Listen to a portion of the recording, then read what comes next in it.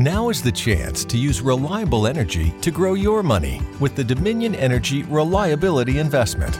Our new investment product offers competitive returns, no maintenance fees, and flexible online access to your money. Make the reliable investment in reliable energy. The Dominion Energy Reliability Investment. To find out more, go online to reliabilityinvestment.com. That's reliabilityinvestment.com.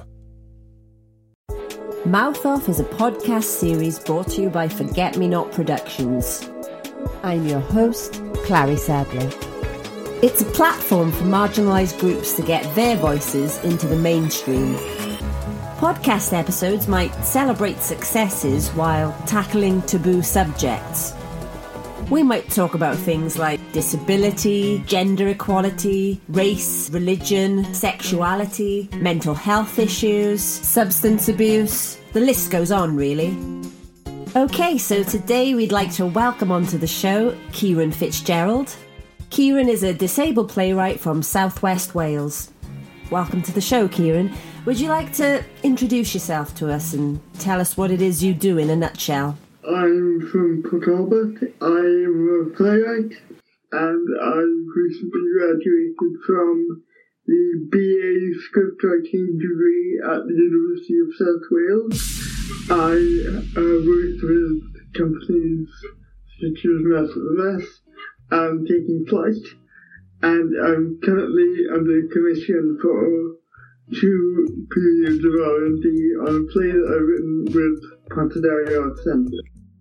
So when did you first become interested in writing, Kieran? And do you remember the first piece you ever wrote? In terms of writing, I kind of always wrote short stories or poems as a child in school, but they were never kind of plays. And in terms of writing theatre, when I was in sixth form, I've been a performer in the theatre of Mass since I was about 14, 15, and enjoyed performing. But it was when I was in sixth form that I decided I'm going to write something here. I'm going to write a play. So I decided to write a piece about disability discrimination, which I wrote over the summer of 2012 into 2018. It took me about a year to write that. But then my friend Reese in school helped me develop that. I gave it to Sarah Jones, who's the artistic director of Mass at the Mass, to read, and she read it. And Mass at the Mass applied for money to put it on in the spring of that year. And it was great to have some development on that piece. The first thing I'd ever written properly for theatre. And it was fantastic to see it develop and then to see it performed by my friends in youth theatre and to watch something that you've written on stage was such a fantastic experience. I realise now, looking back, that it wasn't my best work because it was the first thing I'd ever written. But still, seeing it on stage gave me a feeling of, I want to do this, I want to do this professionally. And it was from there, really, that I decided I wanted to be a writer or have a go at being a writer as a profession. So would you also classify yourself as an activist then? Or would you say that comes with the themes you write about? Would you call yourself a disability activist and a playwright as one thing? Or would you say they are two separate identities? They're separate because I don't write exclusively about those themes. I think it's important to diversify what I write about. And for me, as much as anything, to explore diverse stories from diverse people and really exploring different perspectives other than my own. And it's interesting where you divide those two things of being an artist and being an activist, because there are elements of both in each. But I think there are times where one can feed into the other. But I think fundamentally that they should exist separate to one another, because it's fine to have, actually it's very good sometimes to have what you've written make a socio-political statement. But if that piece of work doesn't have a solid structure, strong characters, and is by and large a good play, then the political statement that you're making will be pointless if the art isn't good. So it's that balance of making good art for the sake of making good art and saying something. And there's a level of subtlety to be found when you're writing that kind of work, not being so out there and so brash about it, or using characters as a mouthpiece for your ideas. It's about finding ways to get those themes across within work that doesn't bombard the audience with ideas or terminology that they might not agree with. There are going to be some people who won't agree with your point of view. And fundamentally, your job as a playwright still is to write a piece of entertainment, something that people will watch and something that people will enjoy. And I think this is not something that I thought at the beginning when I started writing, but now I kind of realise that any statement you want to make should be secondary to a tight narrative, a good story, and a deep and intriguing set of characters. I couldn't agree more. You've sort of already answered the question I was going to ask you next, which is to what extent, if any, does your personal experience influence your work? But what I will ask is, you said you liked writing poetry and short stories when you were younger. So I'm wondering, in secondary school and primary school, to what extent, if any, were these skills nurtured? And were you given the tools and interventions to help you succeed in these areas? And I suppose a good place to start would be for you to tell the listeners what your disability is, if you don't mind me asking. Cerebral palsy, which was caused by brain damage when I was born. So it just affects me physically. I don't have a learning disability. It affects the way I walk, it affects my speech and my swallowing, and my balance and those sorts of things. But I went to mainstream primary school and mainstream secondary school, mainstream Welsh medium education, which when I was really small, it was still quite unusual for someone like me to be in a mainstream school in the late 90s. Yeah. And my mum had to fight quite a lot to get me in mainstream school. But when I was there, I really thrived academically, and I really enjoyed school for the most part. There were things that were tricky. And I suppose in terms of creativity, that enjoying writing, it was there, it was nurtured, but I think, and this is a general thing, I don't think it has anything to do with my disability. I think there was an emphasis on correctness or formality in terms of the formation of the ideas rather than using writing as a creative outlet. Like, it was more, this has to be correct. We have to teach you the rules, the grammatic rules and the linguistic rules in order for you to write. Almost write formulaically and analytically rather than creatively. There were opportunities to write creatively, which I took and I really enjoyed. But for the most part, felt very formulaic, mainly in primary school that was. In secondary, I felt I was more able to show my creativity then. But it was mainly writing short stories at that point. I didn't really consider writing drama at that point. It was encouraged, but maybe the school didn't give people generally the tools to use those skills. And I don't think the job of writing as a career was encouraged or even kind of tabled as an option or an opportunity, if you know what I mean. So just to echo what you said earlier, your challenges are more to do with physical things. So I'm just thinking of subjects like drama, music, art and design, PE and games, things that you might require more physicality for, or that you might need specialist equipment to enable you to take part.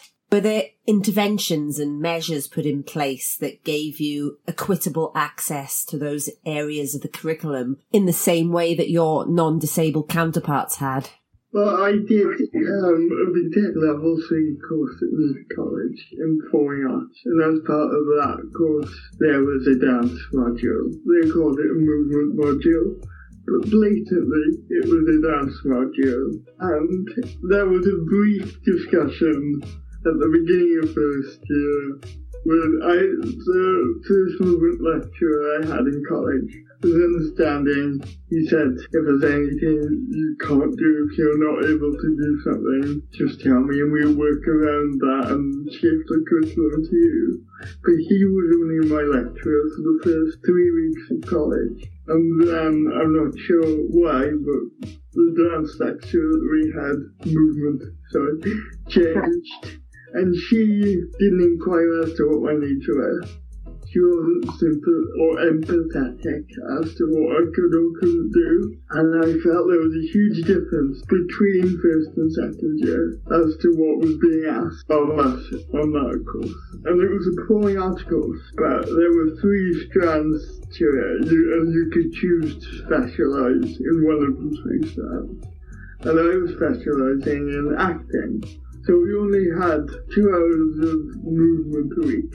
But in those classes, I was made to feel inferior, as if I wasn't meant to be there, as if I didn't belong there, because I just physically couldn't keep up with the choreography that was being set for us. And how is it reasonable that I should be assessed on something like that when I'm going to struggle to do it anyway? I'd like to think that things have moved on quite a lot and that wouldn't happen in 2020. But I mean, you trained between 2014 and 2016 in college. That wasn't that long ago.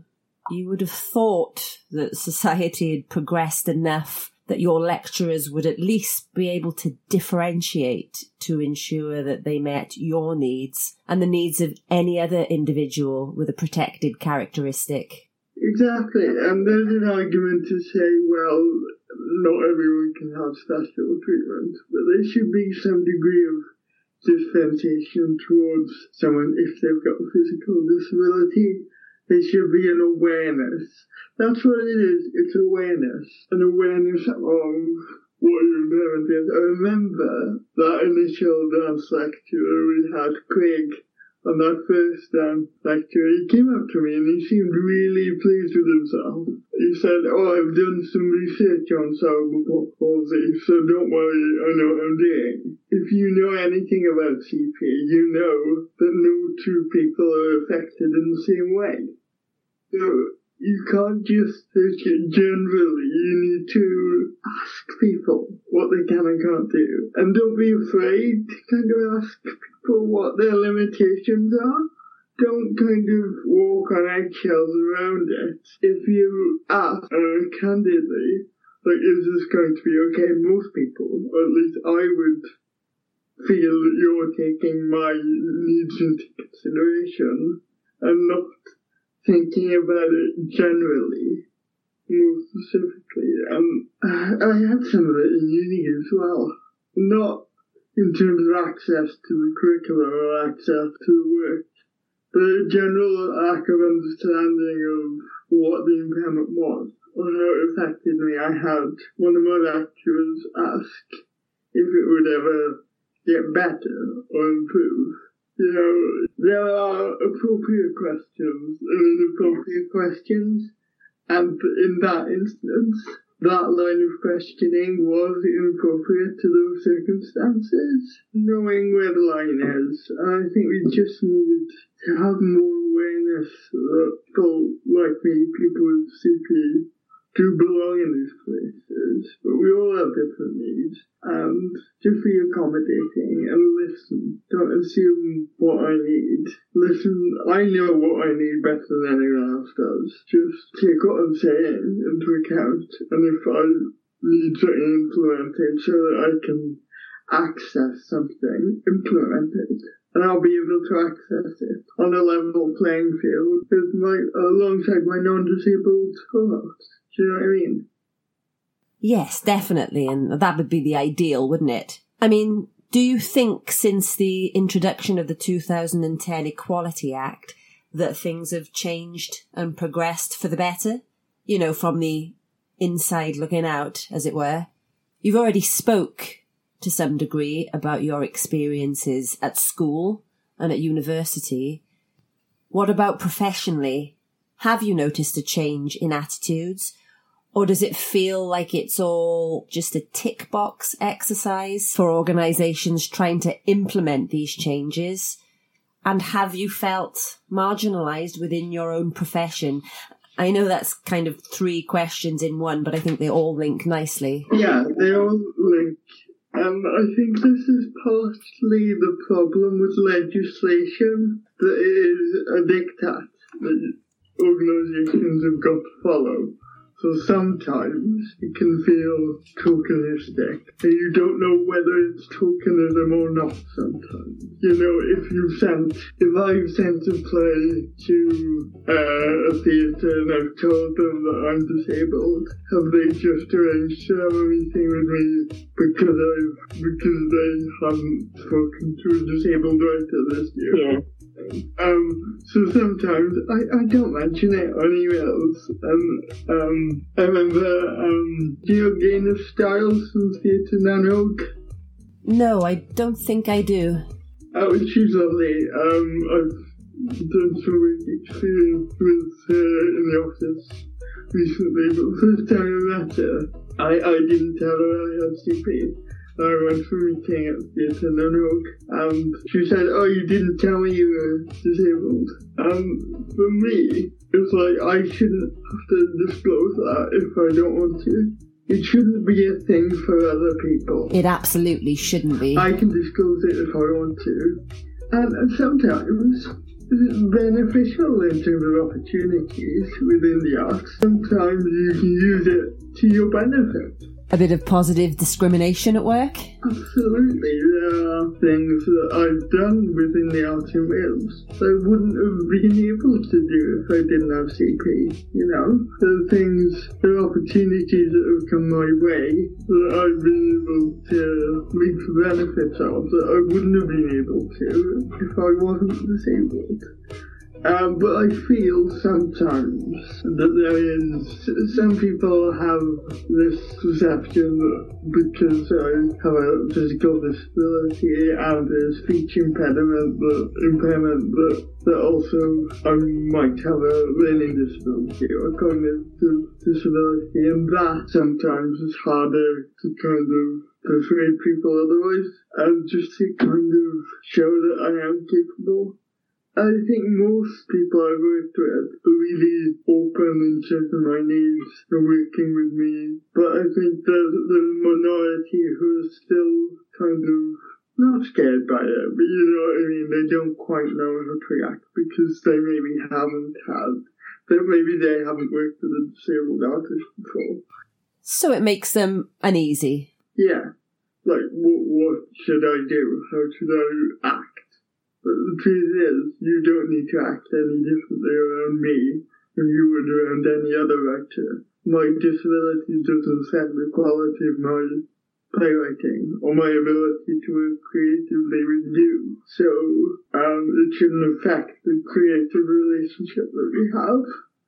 And I think also, like as a disabled writer, I feel, especially in uni, I was pushed to write about the disabled experience, whatever that is, to write about my experience of having a disability. I've tried to be truthful and accurate about that, and I've struggled to find that voice, my voice. I've written disabled characters who had different experiences to me. Yeah. I don't think I need to write autobiographical work. I think I need to write work that has strong characters in it who may or may not happen to have a disability, but that might not be relevant to the the play or the story of the play that a character just happens to be disabled. And I think we need more of that. But yeah, I felt that I was pushed to write about it, and I felt that my lecturers had an idea of what they thought the disabled experience was. None of them were disabled, by the way, and they expected me to present an authentic version, but they had an idea in their heads as to what that was. I felt that sometimes in uni I was writing prescriptively as to what they wanted to read, as opposed to what I wanted to write. And to some extent, you're going to be doing that professionally anyway. If a theatre has a call out that they want pieces on a specific theme, you're going to adhere to that theme. But I don't think it should mean that you should be meeting someone else's ideology of what your lived experience is. That's a whole different thing. I think it's a difficult balance to have as a lecturer, because they were effectively script editors or dramaturgs to us in theatre especially. But you, as a dramaturg or a script editor, you should read a piece of work with an open mind and not be biased by what your lived experience is, right? And that is difficult because we've all got biases, we've all got prejudices, and if your lived experience is not my lived experience, which it isn't, you're going to have criticisms. But I think dramaturgically, my lecturers could have been a bit more open to a point of view that wasn't kind of middle class, Welsh, non-disabled, you know what I mean?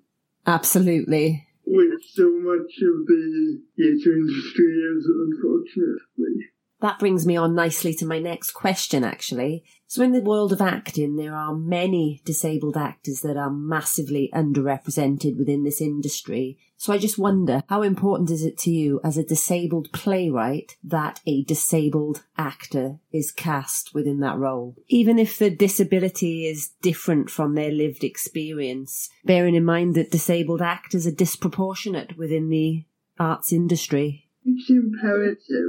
It's imperative because historically we've seen portrayals of disabled characters on stage and screen that are not authentic, that are not accurate to the lived experience of most disabled people. And there's a myth that is circulated that there are no disabled actors out there. I saw a production of a piece end of last year in London called Teenage Dick, which was an adaptation of Richard III set in an American high school, where the actor who played Richard had hemiplegic CP, and there was another actor in that production who was a wheelchair user. And to see disabled actors on stage in a London production, for me as a disabled director, was fantastic. Playing disabled roles where the representation is authentic, you know. And that shouldn't be rare. That shouldn't be a rare thing to experience, but unfortunately it is. And you have so many films mainly, film and TV mainly, where a non-disabled actor is hired to play a disabled character because it will sell films. It will sell films, it will gain more interest to the film. And yet the representation will not be authentic because they don't have anything like that lived experience. And especially if the film has been written by a non-disabled writer, that they're not taking inspiration for that character from something that they've experienced. You're not going to have that authenticity. So fundamentally, it starts with writers. It starts with more disabled writers being read, being recognised, being read by theatres, having their work developed, and then it's about access to training for actors. Drama schools, a lot of them aren't accessible or don't have the facilities to be, they might say they're accessible, Carrie, but doesn't that, just because they have a ramp and the disabled know doesn't mean that they are. But we need more trained disabled actors. So that's two things. Writers, more actors getting out there. We have some fantastic writers like Tom Wentworth, who's a Cardiff-based writer, who's disabled. There are people out there doing this work, but they're not getting the recognition that they are. It's about access to training. It's about getting actors in the room for those parts. Getting in the room is half the battle. And it's also about non-disabled writers. If you're going to write a disabled character, great, but make sure you've done your research. Make sure the representation is authentic, because what people see on stage and screen has an effect on their perspective and their perception of disabled people generally. So if they see a film about a quadriplegic man who wants to end his life because he can't deal with being disabled, they're going to think that generally that's how people with quadriplegia feel. And that has a knock-on effect to societal perspectives. And I'm not exaggerating, it leads to people thinking about things like eugenics and assisted dying, legalization. Let's not have that debate. But it brings these things to the table where they wouldn't have been brought to the table before. And sometimes it gives dangerous people the opportunity to air their ableist views. If the representation isn't right, it has a knock-on effect. Do you know what I mean? Definitely. I mean, I wouldn't really call myself a playwright, but I'm a director and I devise pieces of work. And I'm passionate about developing work with marginalised groups. And I think you're absolutely right. How can I, as a director and playwright, develop an authentic character? And okay, I recognise that I'm creating a character and it doesn't have to be a lived experience, but how can I make it an authentic portrayal? How can we give the audience something genuine if we're not developing these characters and these stories alongside disabled people? Yeah, and it's about having that awareness. And it's about being open in terms of your process for you as a deviser or a director in that situation. Who have you got in the room? Who is in that room?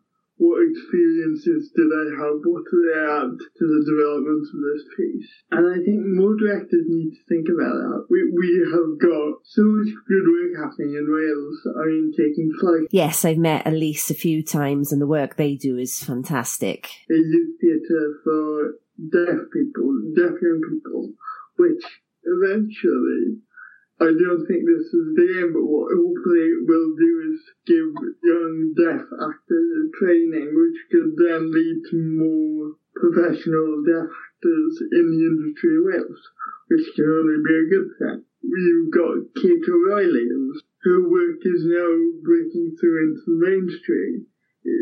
More people are seeing Kate O'Reilly's work, seeing what a fantastic playwright she is. And it's about being seen as much as anything. There's a fantastic playwright and performer called Katie Carrier.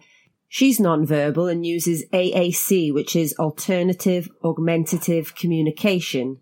She's done a project called The Unspoken Play, which features a fictional character who's 19 years old and has no speech. Within this play, we see her quest to find a voice. I think you're definitely right, Kieran. It is about having the appropriate training opportunities. I mean, I recently lectured at Cardiff Metropolitan University. I delivered the Drama in Perspectives unit in February just gone. And through the series of lectures I delivered, we looked at the alternative theatre movement. Part of what we discussed was disability theatre, LGBTQ plus theatre, feminist theatre, political theatre, reminiscence theatre. And though political theatre was sort of the through thread of our discussion, I did find them asking, well, it's acting. Surely a non-disabled person can act like a disabled character, just like a straight person can act like an LGBT person. And I said, yes, but you wouldn't black up a white person or white up a black person to play a character of a different ethnicity. So I said to them, there are just fundamental things that you cannot do or that you need to have the experience of in order to play a character authentically. Can I ask you, as a member of the LGBT community, how would you feel if a straight actor was played as an LGBT character on stage or screen? Is that different for you? Funnily enough, my next question was going to relate to that. Given the introduction of the 2010 Equality Act and taking into consideration things like the protected characteristics, where do we draw the line? Should only LGBTQ plus people play LGBTQ plus roles? There is a strong tradition of pantomime in this country, and within that tradition, you commonly have men playing a pantomime dame. Should we have only transgendered actors playing those roles? Or perhaps transvestites playing those roles? And if we do that, should you only have Muslims playing the role of a Muslim character? Or Christians playing the role of a Christian character? And if we do go down that road, what do white, middle-class, straight, non-religious, non-disabled actors play? Are they suddenly out of work? Or should the focus be about putting some balance back into the mainstream world? About giving those underrepresented groups some visibility and a platform to be heard? I guess first and foremost, the decision comes down to the director, and I suppose the actors that actually put themselves forward for the audition. I personally feel strongly that transgendered characters should be played by transgendered actors because they are massively underrepresented within the media, as are LGBTQ plus actors in general. I mean, I am a white gay woman. However, I have played many white straight characters. I mean, obviously I am white, but I'm not straight. Does that mean I shouldn't have gone for those roles? That's a whole other podcast, really, because there are very few LGBT characters written in mainstream plays. So if you just limit yourself to playing those roles, you're going to find yourself out of work for a large part. I don't know what the answer is, but I do feel strongly that in terms of underrepresented groups, it is important that they do have a platform to be heard. I mean, a very good friend of mine who is an actress, a straight woman, white, Christian, she auditioned for a documentary style series called Don't Panic, I'm Islamic. Now, it was created by an Islamic lady, and she wanted someone to be the face of Islam. And it was done very much like a reality TV show, sort of a Britain's Got Talent style audition. And she had to go in, introduce herself, say something a bit zany, say how she would promote the face of Islam. And then she got picked to be this face, and she went shopping, she bought the clothes, she wore a burqa, but she's not Islamic. She's not Muslim. She's a white Christian actress. I mean, her faith is irrelevant. I just mention it because this was a documentary drama. It was done in a documentary style, yet she was playing a character. That just sits a little bit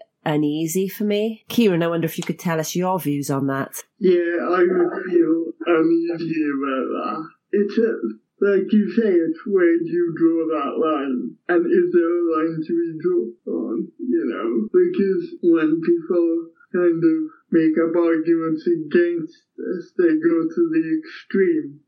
Oh, are you saying that, we should only have real soldiers playing soldiers? It's not that. It's about acknowledging what protective characteristics are and being intelligent with casting, really, and taking note of the social identity of people. That's the important thing, the social identity of people. Well, thanks, Kieran. It's been great chatting to you. I guess as a final thought, you've talked about the importance of things like training and having access and the tools, if you're disabled, to be able to take part in the training. to be able to train as an actor or playwright or director, where would you signpost anyone wishing to pursue a career as a playwright or director or performer if they have a disability? How do they take it to that next level, and what would you recommend? As a young person, if you're interested in the arts, generally get involved with your local youth theatre. Find out what their access policy is. Do they have an access policy? If not, why not? See how you can get involved, but also more generally, you can contact companies like Taking Flight for more advice. Disability Arts Cymru are brilliant. They've always been brilliant with me. But yeah, get involved and make sure your voice is heard. Like, make sure you remember that you know what your needs are better than anyone else. So don't be afraid to be pushy about what your needs are. Be forthright. And hijinks also. A fantastic history of producing work if you have a learning disability. But get yourself out there, get doing things, get to know people within the industry. You know, make a space for yourself, because no one's gonna signpost your work if you don't. Realize that there are training schemes that are accessible or can be made accessible. And also be aware that they may not have had someone like you apply before. Be aware that you're going to be teaching them ropes, and be prepared to be the expert in that room. And you know yourself better than anyone else. So just get out there and start making things. That's brilliant. Cheers, Kieran, and thanks so much for coming on the show. You're welcome. Thanks, Clary. Tune in next time when we talk to the pastor. Hi, I'm Steve Evans. I'm a pastor and iconoclast. I'm a blogger asking questions about gender, privilege, spirituality and Star Trek sometimes. I'm a wannabe novelist and public speaker. Lucky Land Slots, asking people, what's the weirdest place you've gotten lucky? Lucky? In line at the deli, I guess? Aha, in my dentist's office. More than once, actually. Do I have to say? Yes, you do. In the car before my kids' PTA meeting. Really? Yes. Excuse me, what's the weirdest place you've gotten lucky? I never win and tell. Well, there you have it. You can get lucky anywhere, playing at LuckyLandSlots.com. Play for free right now. Are you feeling lucky? No purchase necessary. Void where prohibited by law. 18+. Terms and conditions apply. See website for details.